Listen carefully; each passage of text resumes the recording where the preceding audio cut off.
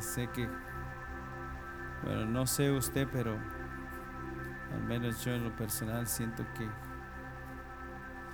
que deberíamos de continuar alabando al Señor, que el Señor nos ayude, que de verdad pueda haber un tiempo que se ha dedicado al Señor y que de verdad que no estemos pensando en otra cosa más que en el Señor. Y se cumpla el propósito por el cual nos ha congregado en este día, en esta mañana. Poder estar aquí realmente, considerar que es una bendición y un privilegio. Amén. Vamos a continuar aquí con la enseñanza, confiando que el Señor ha de hacer misericordia de nosotros. En esta tarde quiero compartir con ustedes el tema de el fruto del cristiano. El fruto del cristiano. Sé que tal vez el tema no sea tan llamativo ni nada que se parezca, pero esperamos que sí lo podamos ver a través de la palabra del Señor y de alguna manera que podamos vernos nosotros envueltos, involucrados y que podamos ver que es una bendición realmente formar parte del pueblo de Dios. Y siempre viendo que al que más se le da, más se le demanda. Yo quiero invitarlos aquí a abrir en sus Biblias para introducirnos en esta tarde, en esta enseñanza de la palabra del Señor. Aquí en 2 de Corintios, quiero que vayamos aquí a 2 de Corintios, capítulo 3. Oramos un momentito. Señor, queremos darte gracias porque hasta aquí, Señor, has sido bueno para con nuestras vidas, Padre.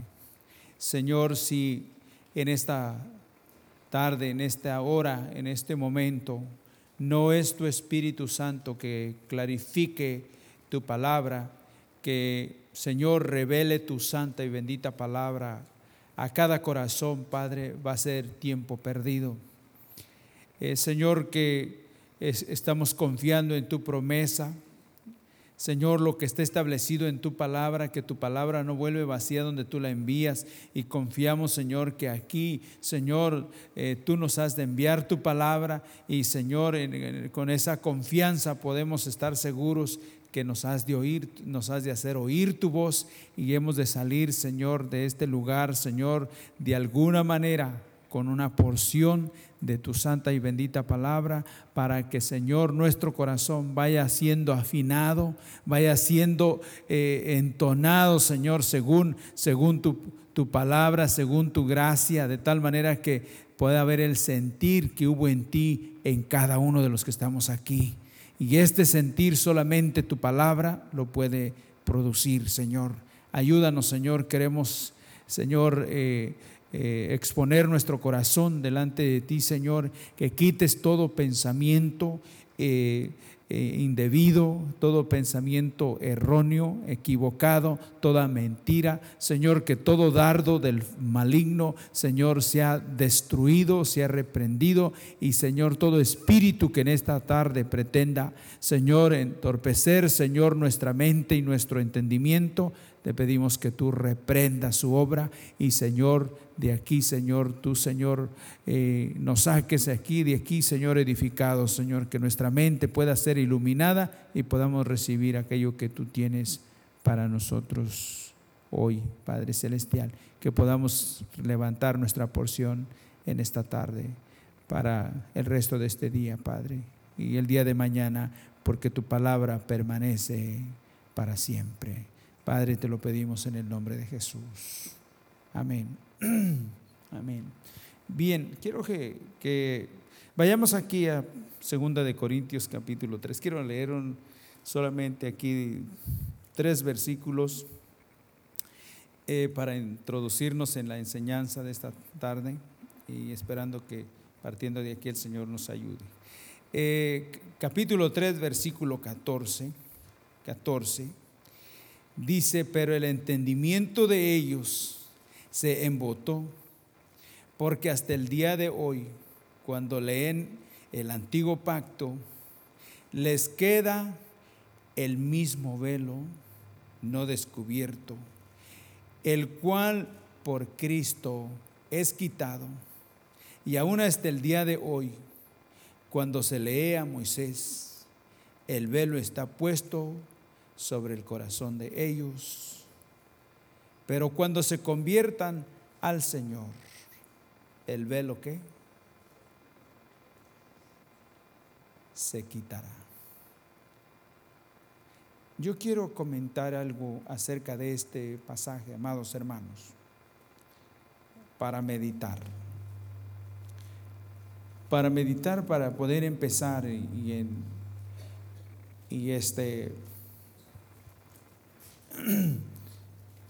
y poder continuar. Una de las cosas, cuando Dios habla acerca de lo que el Señor nos habla aquí a través de esta porción de su palabra, nos habla de que realmente les está hablando a su pueblo y acerca de su pueblo.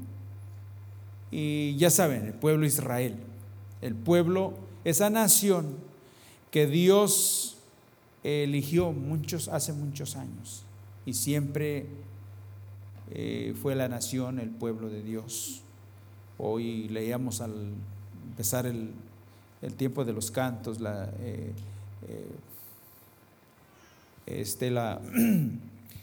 conquista, ¿verdad?, de la tierra de Canaán. Y veíamos ahí las cosas que sucedió en ese tiempo cuando Josué estaba como líder. Pero no vamos a hablar de eso, vamos a hablar aquí de que Israel por muchos años una nación, y desde que el Señor lo sacó de Egipto y lo trajo al desierto, al monte Sinaí, Dios les dio mandamientos, y ese pueblo, partiendo de ahí, ese pueblo estaba expuesto a la palabra todos los días. Todos los días. Esas vidas de verdad eran enseñadas, y dice la palabra del Señor que fueron discípulos de Moisés, ¿se acuerdan? Moisés les enseñaba lo que Dios decía. Y eran expuestos a la enseñanza constantemente.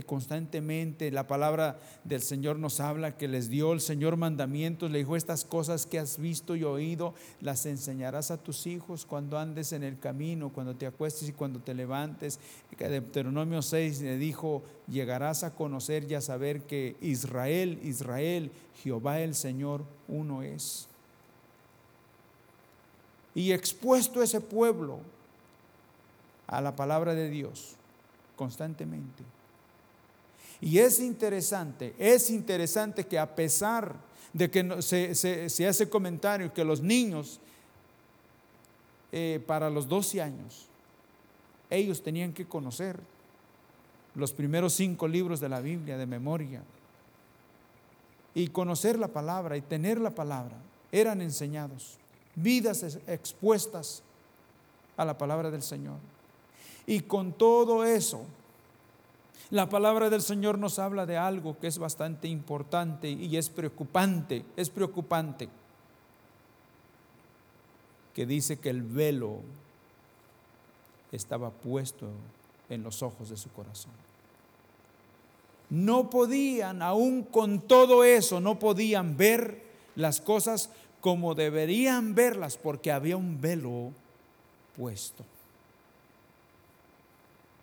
Conocían las escrituras, las memorizaban y todo, pero el velo no había sido quitado. Allí estaba el velo. Ahí estaba el velo. Y si esas vidas que realmente, por eso si usted quiere conocer un poco y saber algo, vea el trato del Señor para con ese pueblo, y entonces considere su andar. Ese pueblo conocía. Yo hablo por mí, porque estoy seguro que ni a la suela de los zapatos, si usted tuviera una conversación con un fariseo, el conocimiento que ellos tenían de las escrituras. Y sin embargo, dice la palabra de Dios que el velo estaba puesto. Y estaba puesto. Y ¿sabe qué? Una buena noticia, amados, una buena noticia. para nosotros. Es que dice que el día que hubo tinieblas sobre la tierra, el día que el Señor Jesús estaba crucificado, que estaba en la cruz, dice que hubo tinieblas sobre la tierra. Desde la hora sexta hasta la hora novena hubo tinieblas. Y dice que cuando dijo, habiendo dicho que era consumado es, dice la palabra de Dios que el velo del templo fue rasgado de arriba abajo. Fue roto por Jesucristo. Y saben que usted y yo formamos parte de esa generación que realmente tal vez no estuvimos en el monte Sinaí ni fuimos, pero ahora Cristo Jesús vino y Él estando en la cruz, por Él fue abierto el velo, fue rasgado, por Él fue quitado. Por eso dice que cuando Israel se convierta al Señor, ese velo también va a ser quitado para ellos. ¿Me estoy explicando? Hermanos, al que más se le da, más se le demanda. Y creo que nosotros se nos ha dado lo que aún a ese pueblo no se le había dado, para poder realmente buscar y conocer al Señor. Conocer al Señor a través de su santa y bendita palabra. A través de su santa y bendita palabra. Y aquí podemos ver que dice que aún para ellos, todavía cuando se lee a Moisés, se lee el antiguo pacto, dice que el velo continúa quedando puesto, ¿verdad? Puesto. Y hermanos, ¿qué ganaríamos si realmente la situación de nosotros es como la de ellos? Que no podamos ver ni ir más allá de lo que se hace normalmente por todas partes. Necesitamos realmente pedirle al Señor que nos ayude, que podamos conocerle, que Él vino, que Él nos salvó con propósito. Y cuando habla de esa salvación, yo quiero que ustedes vean aquí en el Salmo 53, aquí nos habla que Dios un día se acordó de nosotros. En este capítulo 53 del libro de los Salmos nos habla del mundo y nos habla de su pueblo.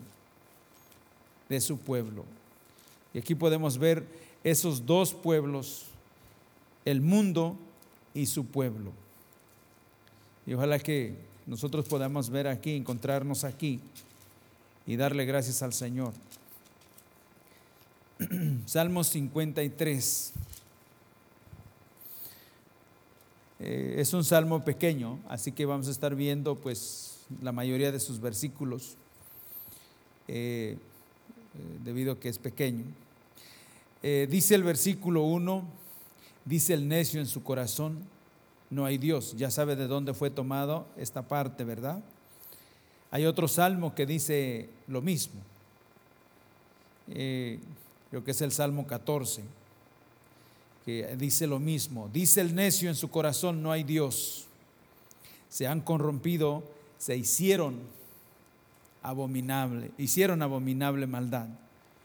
No hay quien haga el bien. Eso nos habla del mundo. Nos habla aún también, por ejemplo, del mismo pueblo de Israel. Por ejemplo, Romanos capítulo 1 nos habla que se hicieron inútiles. ¿Se acuerdan de eso? Se hicieron inútiles. Y una de las cosas es porque cuando el velo está puesto, la palabra del Señor no es revelada, ni hay temor en nuestro corazón. Eso es lo que puede acontecer al tiempo, porque no hay revelación, no hay temor de Dios, hay un apartamiento y hay un desvío. Se puede uno desviar. Esto es muy importante. Dice la palabra del Señor, ciertamente la humanidad se desvió desde que Adán y Eva desobedecieron a Dios. Partiendo de ahí hubo un desvío. Y Y todo aquello, para los incrédulos, todos los días son días malos, porque están expuestos a tantas cosas sin la ayuda de Dios. Pero veamos aquí esto. Dice que hicieron abominable maldad, no hay quien haga el bien. Pero veamos aquí, versículo 2, Dios desde los cielos miró sobre los hijos de los hombres para ver si había algún entendido que buscara a Dios. Algún entendido que buscara a Dios. Qué difícil es realmente cuando uno se encuentra en un momento que uno no entiende las cosas. En algún momento ha experimentado alguna situación que usted no la entiende y cómo es frustrante, ¿verdad que sí? No entiende. Y aquí nos habla por qué es que una vida no puede entender las cosas de Dios, porque en primer lugar no ha habido el nuevo nacimiento y el mundo está sin Cristo y sin Dios en este mundo, sin esperanza en este mundo, y como consecuencia pues no pueden realmente conocer a Dios ni pueden realmente entender a Dios, porque solamente los hijos de Dios, a través del Espíritu Santo, a través de ese nuevo nacimiento, es que nosotros empezamos a ver las cosas desde otro punto de vista. Y si no ha acontecido eso en nosotros, es que realmente no ha habido un nuevo nacimiento, porque el pueblo de Dios tiene que empezar a ver las cosas desde otro punto de vista, entendido, una sabiduría totalmente diferente a la del mundo. A la del mundo. Es muy importante. Entonces dice que aquí Dios sabía que realmente no podía haber una persona que buscara, que hiciera el bien, que buscara a Dios, porque a Dios no se le busca humanamente, a Dios se le busca solamente a través de su Espíritu, ¿verdad? Que Él es el que Él vino primero a nosotros para que a través de su Espíritu Santo nosotros pudiésemos buscarle a Él. ¿Cómo es la religión? La religión es buscando a Dios sin que Dios participe. Pero el cristianismo es que Dios vino a buscar y a salvar lo que estaba perdido, y nosotros estábamos perdidos, pero Él vino y nos encontró, y a través de su Espíritu Santo nos dio de su simiente santa, de su Espíritu Santo, y ahora a través de su Espíritu Santo nosotros podemos buscarle, tener comunión con Él. Tener comunión con Él. Por eso no hay quien busque a Dios. Sin Cristo no hay quien busque a Dios, porque no lo puede buscar, porque es Dios quien busca primero, para al fin llevarnos a través de su Espíritu Santo. Por eso no entiendo, yo no puedo entender, no puedo concebir una persona que diga que es nacida de nuevo y su anhelo no está para buscar la presencia de Dios. Porque ciertamente hay momentos difíciles, hay desalientos y hay tantas cosas, pero ¿saben a dónde viene uno terminando? Que se desarrolla una necesidad inmensa, que no la para nada, y que uno solo empieza, uno dice que solo por decirlo así, pero es el Espíritu Santo que lo está llevando a buscar al Señor, y empieza a rendir su corazón y empieza a buscar al Señor y empieza a experimentar la presencia de Dios nuevamente, y ahí empieza a doblar su rodilla delante del Señor, porque es Dios realmente quien realmente ha depositado de esa simiente santa para que tengamos comunión con Él, y su deseo es que nos comuniquemos con Él. Nos ha llamado a comunión, amén. Dios desde los cielos miró sobre los hijos de los hombres para ver si había algún entendido que buscara. Pero no había. No había. Dice el versículo 3, cada uno se había vuelto. ¿Qué consideran de eso? Cada uno se había vuelto atrás.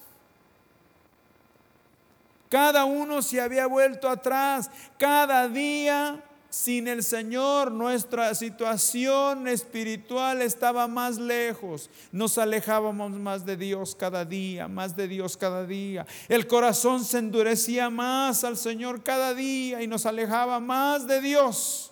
¿Por qué? Porque íbamos en una dirección totalmente opuesta.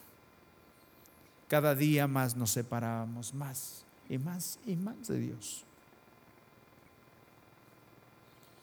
Por eso, de que una persona haya experimentado el perdón de sus pecados, deberíamos de estar saltando y dándole gracias a Dios, porque si Dios hubiera querido, nos hubiera dejado que siguiéramos dándole hasta donde quisiéramos y estuviéramos allá destruidos, sin Dios y sin esperanza en este mundo. Como hay muchas vidas allá que realmente no tienen esperanza, ni saben para dónde van, ni saben en qué van a terminar, y cuál es el tiempo que realmente los espera. Muchos de ellos no saben. Después de la existencia hay gente que dice: a ver, ¿dónde me pone Diosito? Y ustedes saben que no es donde nos ponga Diosito, es donde nosotros escogimos ir, ¿verdad? Porque el Señor dice: he aquí yo pongo el bien y el mal delante de ti. He aquí yo pongo la vida y la muerte delante de ti, tú escoge.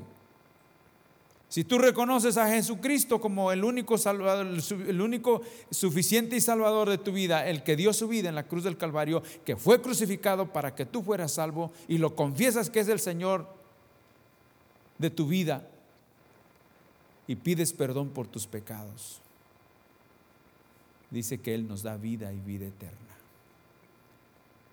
Y dice que es por medio de Jesucristo que nosotros podemos ir al cielo.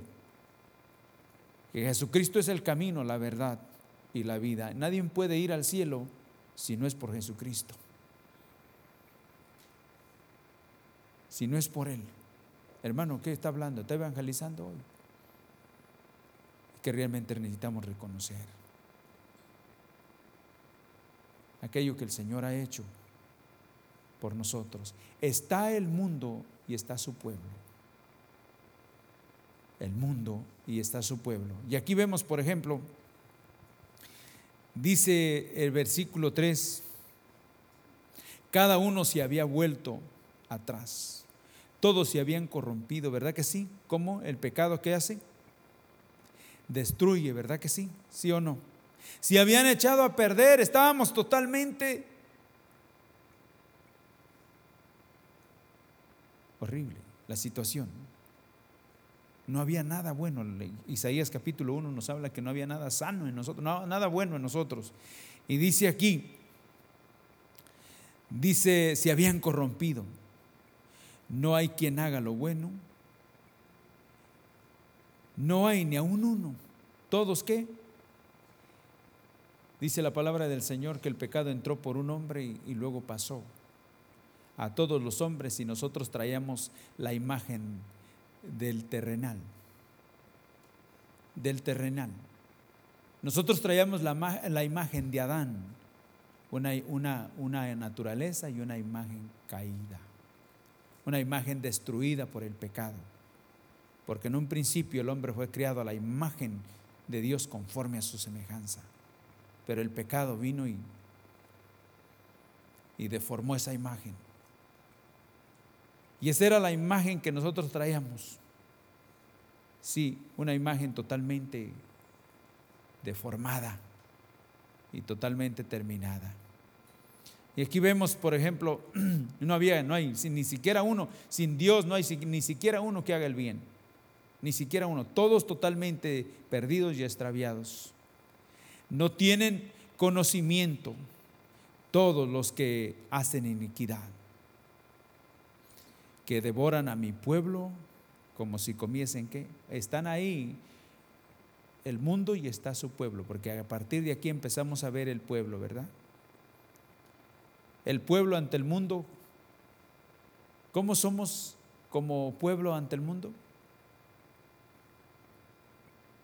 En otra porción, en otra parte de la Escritura dice que cada día somos como ovejas contadas, como ovejas de matadero, ¿verdad que sí? ¿Y qué dijo el Señor? En otro pasaje dijo: he aquí yo los envío delante ¿de qué?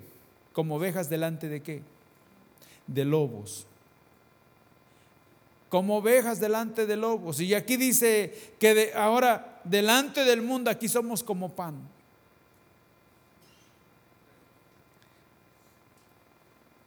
¿A quién no le gusta comer? ¿Se imaginan? Y el trato, y de qué manera Dios lo permite como pueblo. Está el pueblo de Dios y está el mundo. El mundo no hace nada bueno y no se puede esperar nada bueno por su naturaleza. ¿Y cómo reaccionamos nosotros ante una situación así? Por eso a veces sí viene esa situación de la impotencia, hermanos, porque sé que el Señor nos ha enseñado muchísimas cosas y hay veces que uno tiene a veces actitudes que con cualquier cosa ya está uno ahí como resentido, ¿no?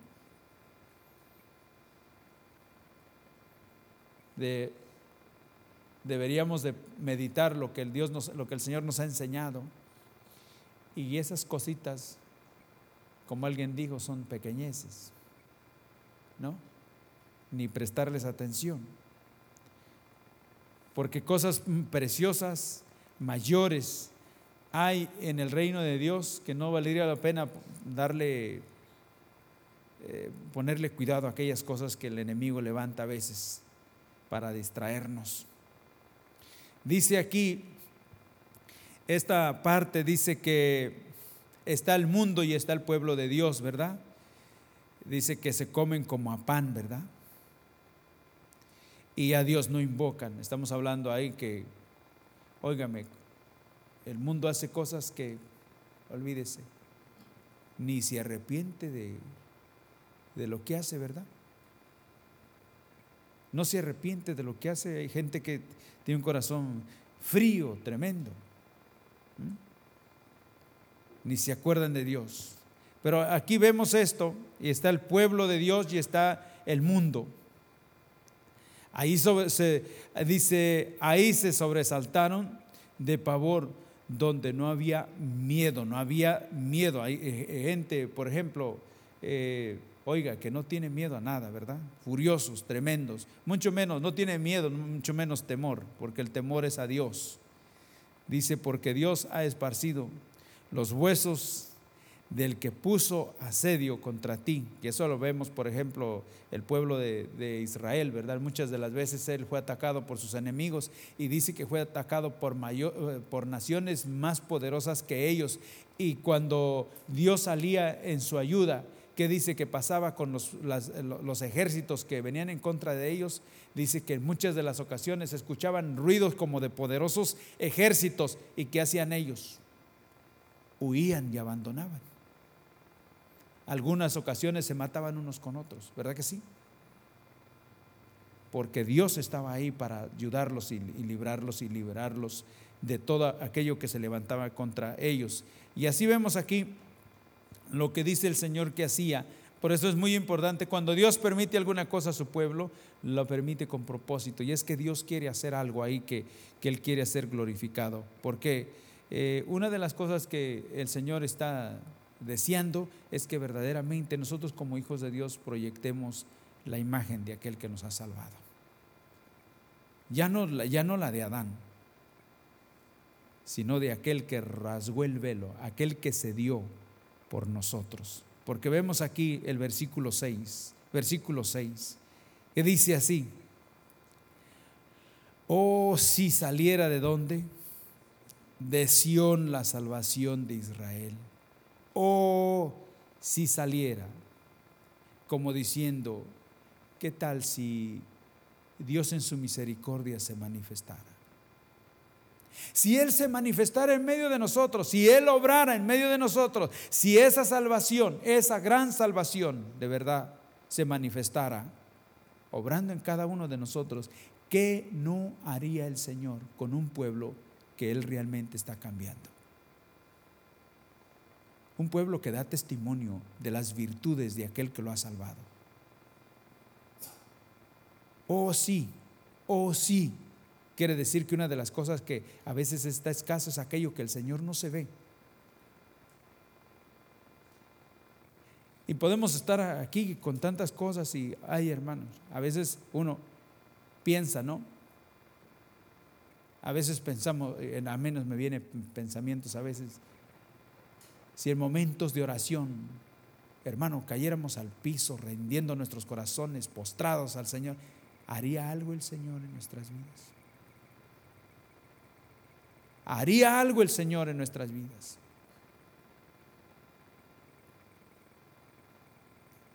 Se manifestaría y sucedería algo potentoso,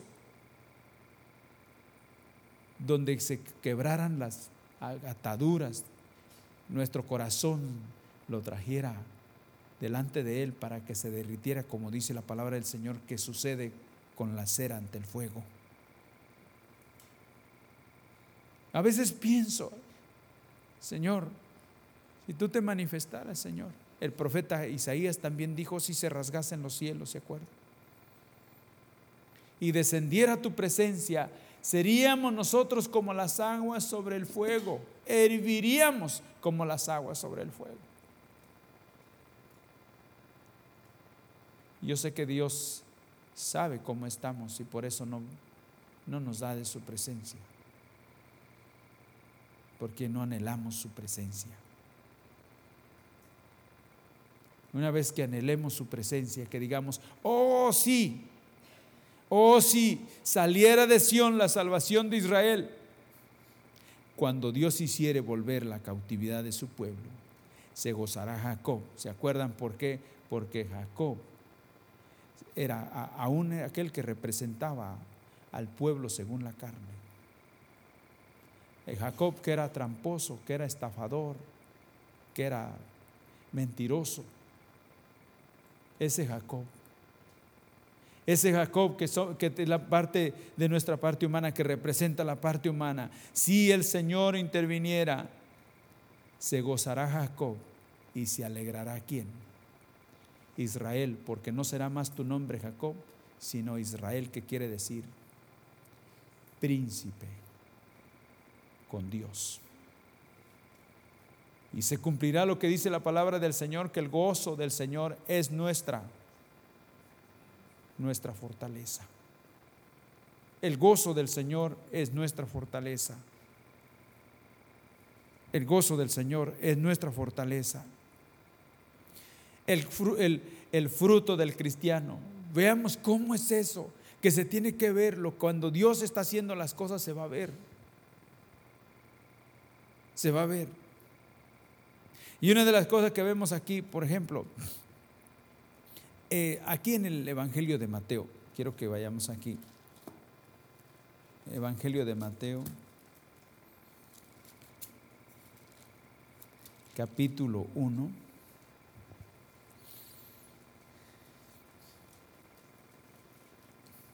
Y vamos a leer solamente el versículo 1.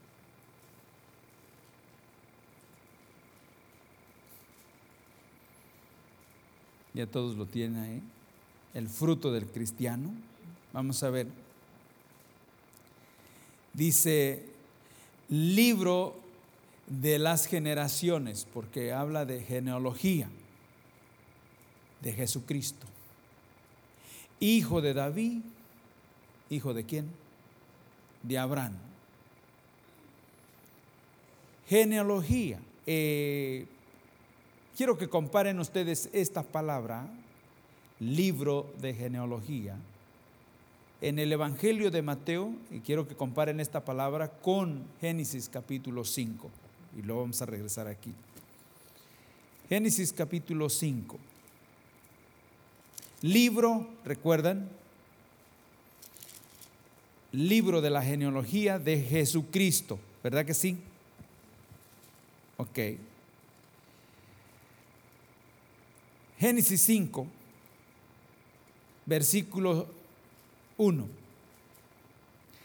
Este es el libro de las generaciones de Adán, el día que creó Dios al hombre, a semejanza de Dios lo hizo. Está la genealogía adámica, generaciones, y está la genealogía generaciones de Jesucristo. Están aquellos que traemos la imagen de Adán. Dice que traemos la del terrenal, pero que también tenemos ahora la de ¿quién? Del celestial. Del celestial. Y les decía, hablamos, por ejemplo, que es precioso cuando dice el Señor que la iglesia, su pueblo, es hermosa, es bella. Es bella. Pero esa iglesia no es hermosa ni es bella si realmente no está siendo revestida, desvestida y revestida. Desvestida del viejo hombre y revestido del viejo hombre que es Jesucristo. O del nuevo, perdón. Gracias. Ajá. Entonces, veamos aquí volvamos a Mateo.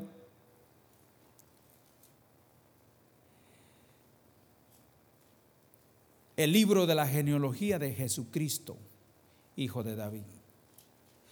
El Señor se acercó una vez y le preguntó a los que conocían la materia, a los que conocían la ley, y dijo: ¿y ustedes qué dicen acerca del Cristo?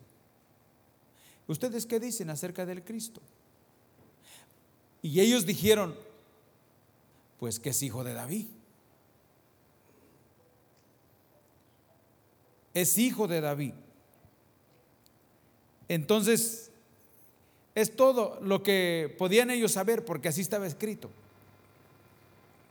Pero el Señor les dice, ¿cómo es que David mismo le dice al Señor: siéntate? Y luego veía al Señor siempre delante de él. ¿Cómo es eso? Entonces aquí vemos, cuando hablamos del fruto del cristiano, estamos hablando de que ciertamente se ve David ahí, pero dice hijo de David. Hijo de David. Y si se trata de un hijo, ¿qué piensan? ¿Cómo se le llama? ¿Cómo se aplica eso cuando ese niño pues es declarado o realmente tiene su padre? ¿Cómo se le dice? ¿Es producto o es fruto? ¿Verdad que ese niño, ese bebé es fruto de tal padre? ¿Sí o no? No es que David sea el padre del Señor, no. Sino que el Señor es el fruto que se ve en la vida de ¿quién? De David. Él es el fruto. Él es el fruto. Él es el Señor. Pero ciertamente, por ejemplo, ¿cómo era reconocido David? David era reconocido en las Sagradas Escrituras, o reconocido como el salmista. Y hasta la fecha se dice Salmo de David. Usted lee los salmos y dice Salmo de David, ¿sí o no? Pero no era tanto David, era el fruto, porque los salmos y los profetas hablan de mí. Y los salmos, ¿qué son? El verbo. ¿Y qué pasó con el verbo? El verbo se hizo carne y habitó entre nosotros y vimos su gloria. No era David, era el fruto, lo que había en David. Se veía. Por eso tenemos, hermanos, tenemos al mundo, el que necesita de esa gran salvación, de ese Salvador. Pero tenemos al pueblo de Dios que debe de dar a luz, debe de dar a conocer lo que realmente ha recibido. Y tenemos aquí ciertamente, el libro de la genealogía de Jesús, hijo de David. Tenemos aquellos que llevamos la imagen del terrenal porque que no tienen a Cristo como su Salvador personal, pero están aquellos que son la generación que llevan la imagen del celestial. Y por eso usted y yo deberíamos de darle gracias a Dios, porque al que más se le da, más se le demanda. Nosotros somos la generación que Jesucristo vino a levantar, y es la última generación, y no habrá una generación mayor que que la que el Señor ha levantado, que es su iglesia, y nosotros somos parte de esa iglesia. No va a haber una mayor. Pero hemos sido llamados, hermanos, a que se vea, a dar a conocer las virtudes de aquel que nos llamó, de las tinieblas a su luz admirable. No se dice que era hijo de David porque David haya engendrado al Señor, sino porque es su fruto. Se veía ese fruto, se veía la gloria de Dios en el salmista. Amén. Y nosotros también dice la palabra del Señor que somos madres. ¿Se acuerdan que dice que el Señor Jesús viendo alrededor y dijo: mi madre y mis hermanos son todos aquellos que hacen ¿qué? La voluntad de mi Padre que está en los cielos. En los cielos. Nos habla, por ejemplo, el Señor acerca de David. Lo menciona como una vasija, pero siempre reconociendo el tesoro y viendo. Aquí en el libro de los Hechos, quiero que veamos aquí, capítulo 13 del libro de los Hechos.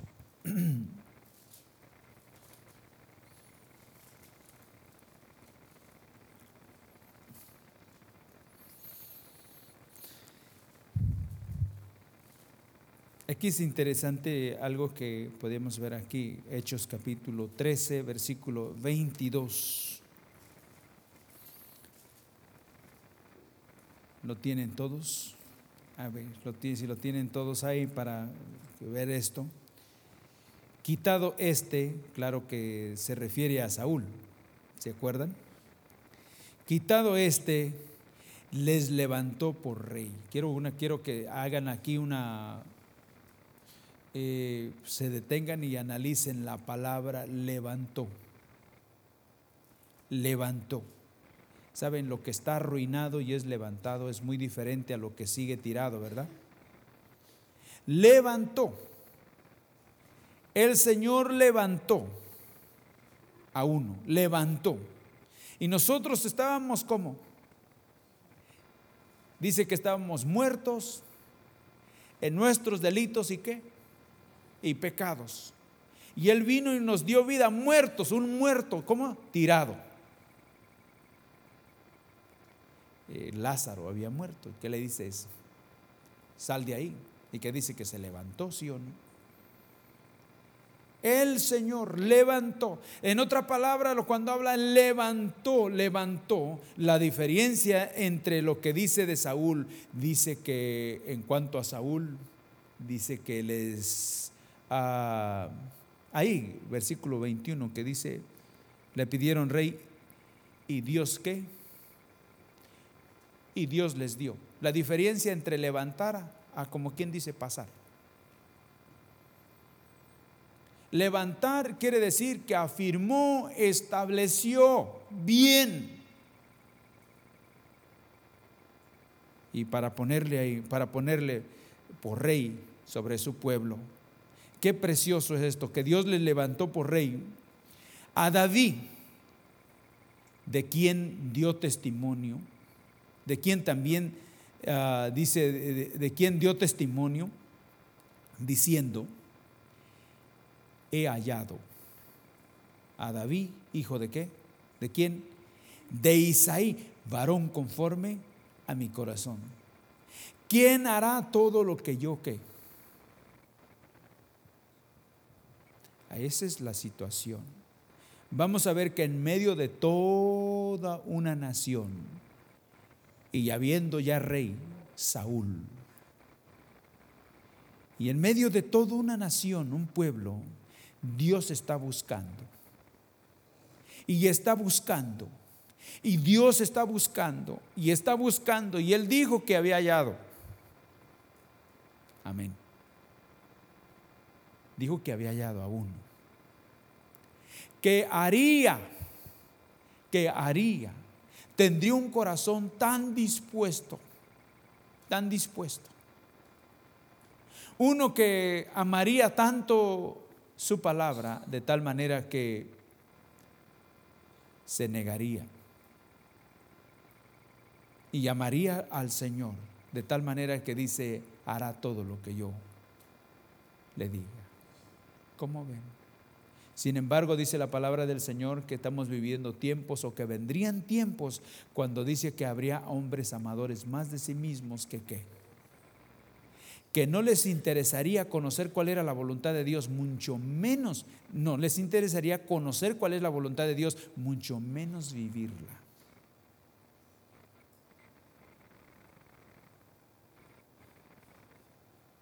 Porque estamos viviendo tiempos críticos, difíciles, que si no nos interesa conocer cuál es la voluntad de Dios a través de su palabra, mucho menos vamos a querer vivirla. Pero Dios está buscando todavía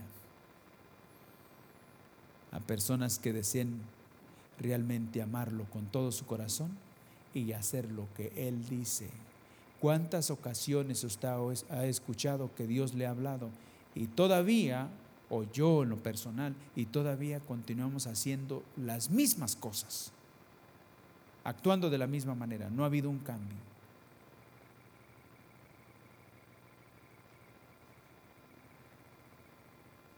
Dios estaba buscando y dice que encontró a uno. Encontró a uno. Encontró. ¿Creen que todavía haya personas por acá que sí quieran realmente conocer del Señor para vivir su perfecta voluntad?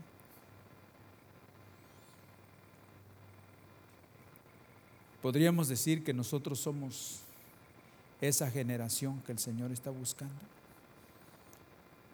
Qué bueno que me haces oír, Señor, en este tiempo que tú estás buscando a alguien. Pondrías tus ojos en mí como una vida, como una vasija. Entiendo que no puedo agradarte sin el tesoro, pero gracias porque tú ya me has salvado. Tu tesoro está en mí.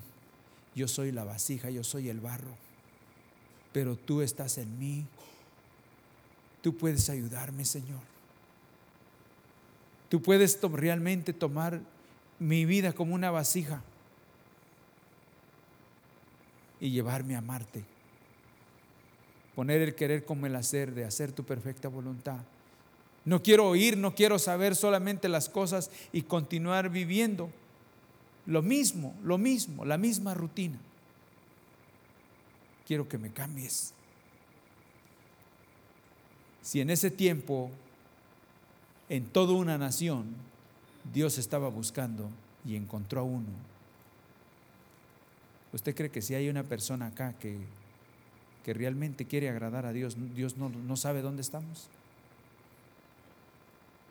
¿Y usted no cree que Dios está tomándolo en cuenta? Hermano,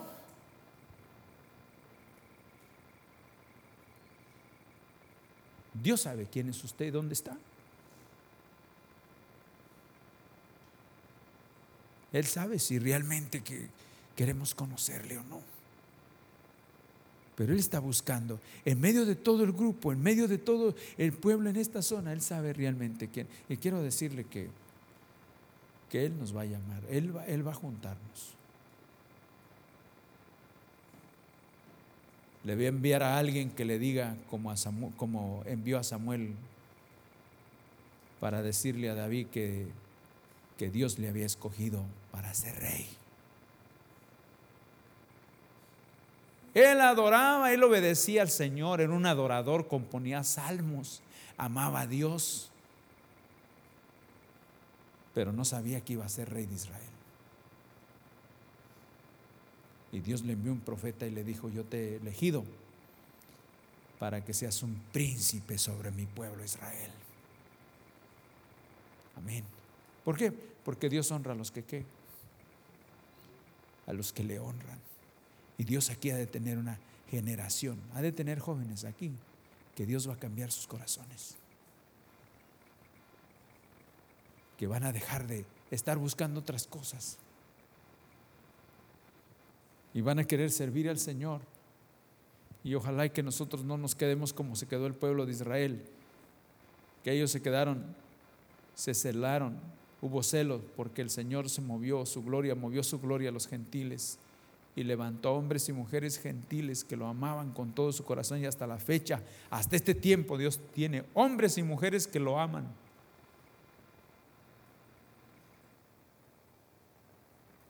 Gentiles que Dios y va a levantar para mostrar su gloria y su poder, su misericordia.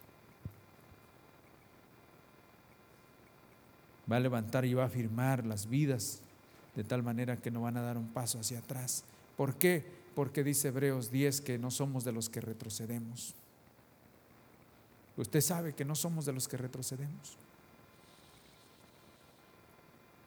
que no hemos sido salvos para ser destruidos, sino dice que hemos sido salvos para ser preservados. Amén. Amén, hermanos.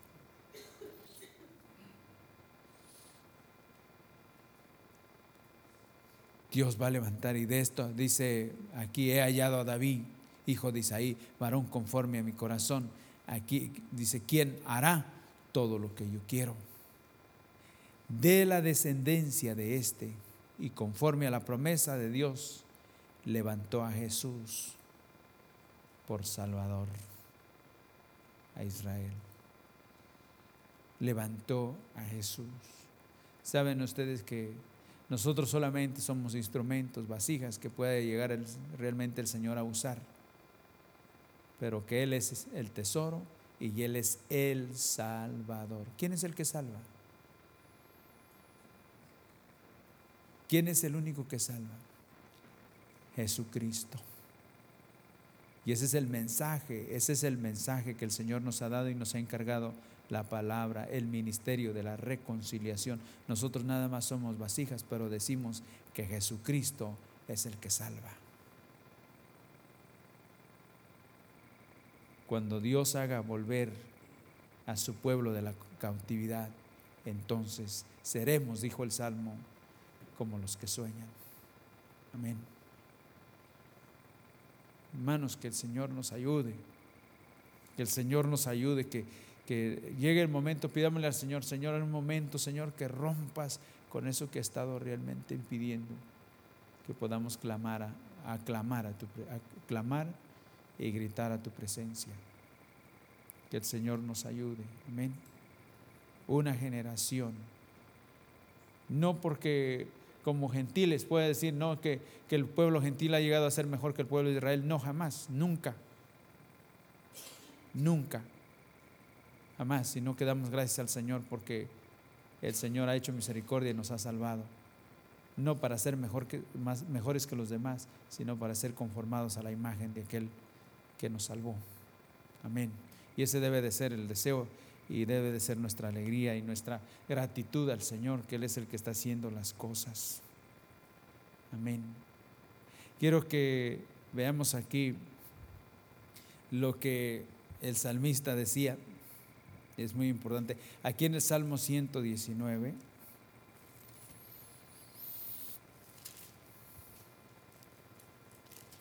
Salmo 119,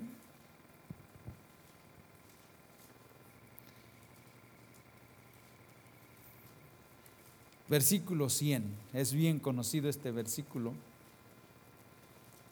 pues espero que por todos, y si no, bueno, hoy podamos aprenderlo. Salmo 119, versículo 100. ¿Qué decía el salmista?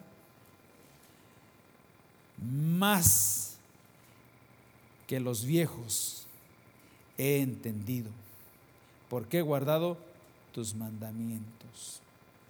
¿Saben qué es eso? Más.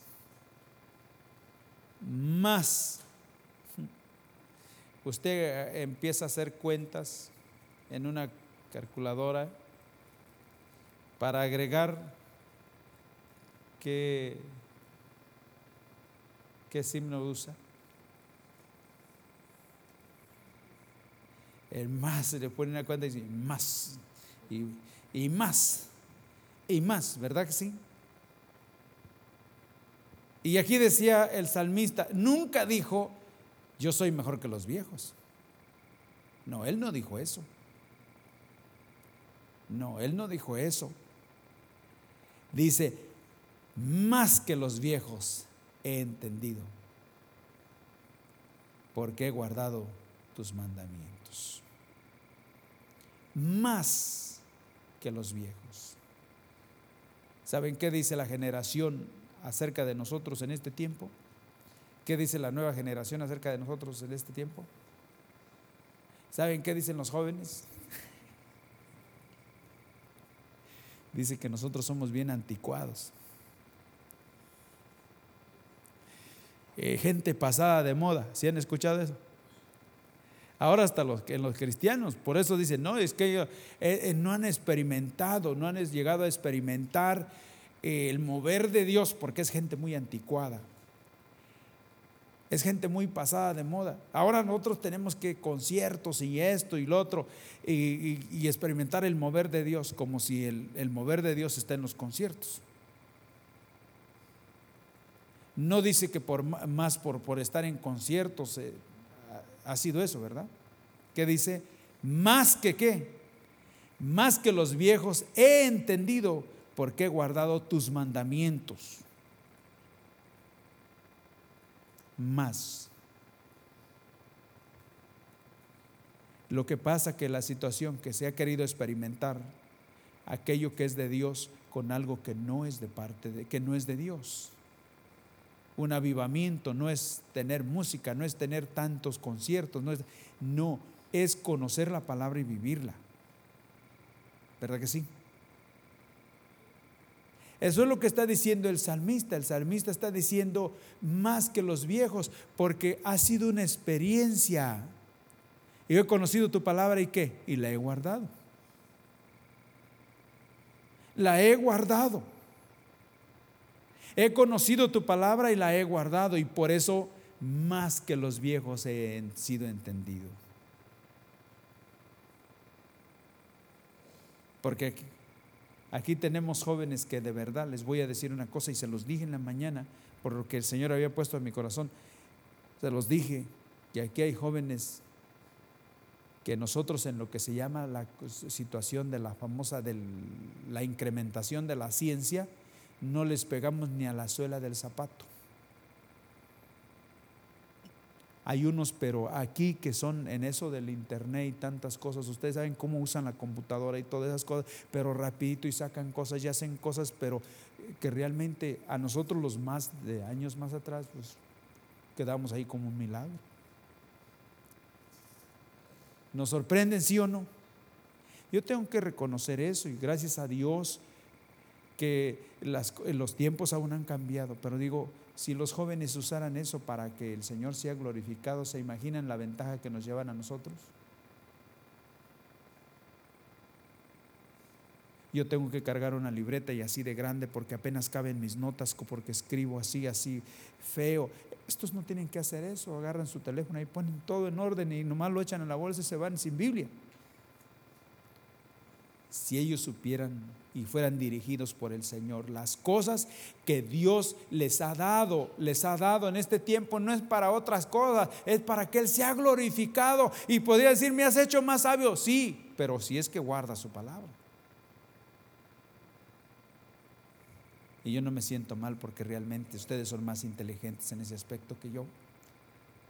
Y gracias a Dios por lo que Dios ha hecho en sus vidas. Hay jóvenes aquí que de verdad, si usted no quiere reconocerle, está bien, no le reconozca, pero de todas maneras delante de ellos quedamos como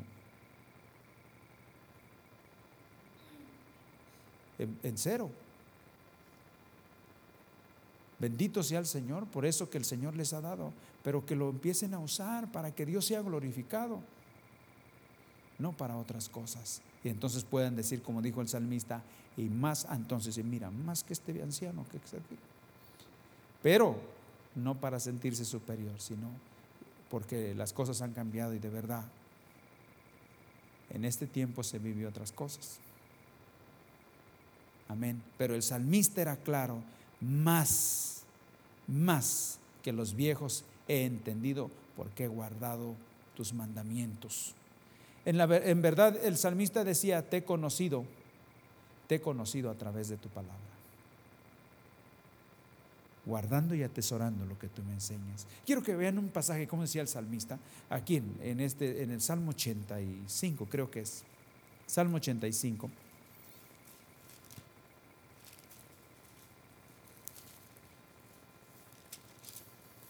Ustedes tienen ahí el Salmo 85.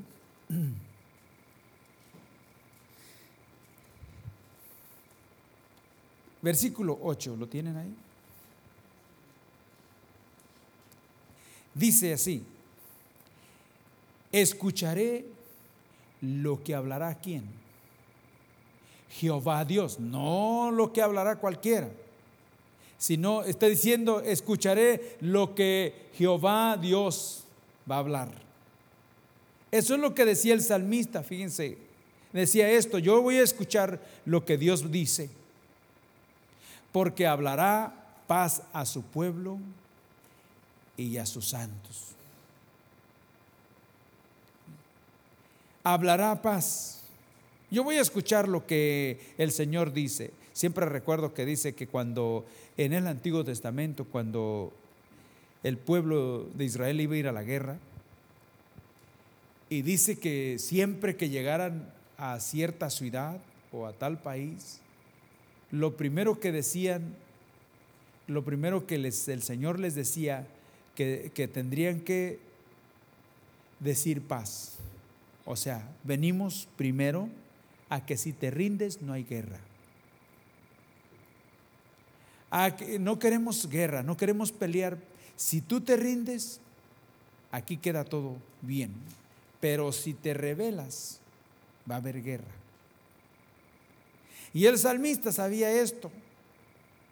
Y él dice: escucharé lo que hablará Jehová Dios, porque va a hablar paz. Antes de destruirme, antes de hacer cualquier cosa, antes de cualquier otra cosa, lo que Dios quiere es primero provocar nuestro corazón a un arrepentimiento y decirnos que si hay arrepentimiento, Él nos perdona nuestros pecados. ¿Y qué más?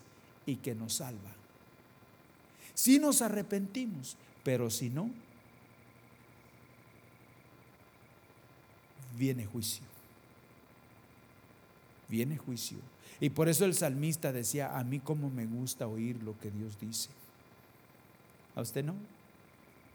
¿Cómo es que no nos gusta oír lo que Dios dice?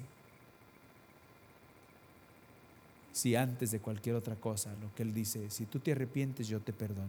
Si tus pecados fueran como la grana, como el carmesí, vendrán a ser blancos como la blanca lana, como la nieve. He aquí dice Jehová. Como dice: venir luego, dice Jehová, y estemos ¿qué? Estemos a cuentas. Estemos a cuentas. Y si fueren tus pecados así, yo te los perdono. Si pides perdón. Amén. Entonces por eso el salmista decía esto: me gusta oír y me gusta guardar. ¿Por qué? Porque en tu palabra hay seguridad y hay descanso. Qué precioso es saber cuando nuestro corazón ha sido confrontado y hemos experimentado el perdón de nuestros pecados, y el Señor continúa ministrando nuestro corazón. Y ahora sabemos que ya no somos enemigos de Dios, sino somos sus amigos, y que Él es nuestro amigo. Así como dijo Dios acerca de Abraham: Abraham, el amigo de ¿quién? De Dios. Ustedes son mis amigos, dijo el Señor Jesús, si haces lo que yo os mando, os digo. Decía el salmista: más, más y más y más. Hermanos, ciertamente la sabiduría no está en las canas, eso es cierto. Está en conocer a Dios. Y voy a terminar con un pasaje aquí que dice de Jeremías capítulo 9. Capítulo 9. Capítulo 9, versículo 24.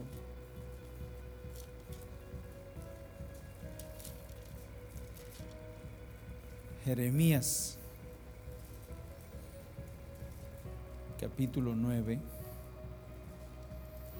versículo 24, que dice así: mas alábese en esto el que se hubiere de alabar, en entenderme y conocerme, que yo soy Jehová, que hago misericordia, juicio y justicia en la tierra, porque estas cosas quiero, dice Jehová. Así que vamos a ver algo aquí, una cosa que dice que el que se alabe, mas el que se alabe, alábese en esto. Dice en entenderme y qué más, y conocerme. ¿Habrá alguien en este tiempo que se pueda alabar? Dice el apóstol Pablo más tarde, dijo que si alguno se gloriaba, que se gloriara en el Señor, ¿verdad? En el Señor. En este tiempo, ¿habrá alguien así, con tanto así, que pueda decir que realmente el Señor está obrando en su vida, que cada día el Señor está ministrando a su corazón, que el Señor le habla y que de veras está gozándose en el Señor?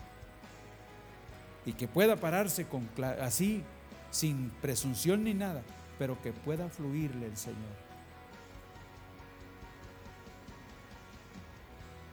Y que pueda decir que realmente para Él estos han sido los mejores años, los mejores tiempos en el Señor. Creo que es lo que más se carece en este tiempo, ¿sí o no? Se gloría de otras cosas, pero no de conocerle. No de conocerle, no de entender el plan y el propósito de Dios, no de entender su revelación, no de conocer de verdad al Señor. En este tiempo lo que más estamos realmente sufriendo y batallando es en aquello de que qué difícil es poder hablar de ese mensaje que dijo el apóstol Juan, lo que hemos visto, lo que hemos oído, lo que nuestras manos han palpado, porque lo que menos hay en este tiempo es experiencia. Experiencia. Si alguien tiene que alabarse o gloriarse, que se gloríe en el Señor. Y el Señor le da oportunidad y le dice: si alguien tiene que alabarse y tiene que decir algo, que diga que me conoce. Amén. Que diga que me conoce. ¿Cómo, hermano? Que dice que conoce y guarda sus mandamientos, porque eso era lo que pasó con el salmista, con David. Hará todo lo que yo le dijere. Hará todo lo que yo le dijere. Oiga, qué precioso es que Dios diga: yo sé que Julano va a hacer todo lo que yo le diga. Ay, qué bonito, ¿no? ¿O no, hermanos? Pero que diga el Señor: ay, ese tiene un corazón, pero ay. Le digo las cosas y nomás no hace nada, ¿no? Esperando que no seamos de sus hijos. Que el Señor nos ayude, amén. Que el Señor nos ayude, rogándole, suplicándole que nos haga entendidos, por favor. Digámosle al Señor: ayúdanos. Dame un corazón que sea entendido para conocerte a través de tu palabra y vivir tu perfecta voluntad. Que Dios nos levante, amén. Que nos levante, que nos afirme, que nos establezca. Y que se cumpla lo que dice el libro de los Hebreos, que lo torcido sea enderezado y lo que está cojo, lo cojo que está fuera del camino, sea puesto en el camino. Que el Señor nos ayude. Amén. Vamos a ponernos de pie. Gracias por escuchar nuestra grabación de Pacto de Gracias, Campos, Arkansas. Para más información, visítanos en nuestras páginas web, pactodegracia.org y facebook.com/Pacto de Gracia Warren.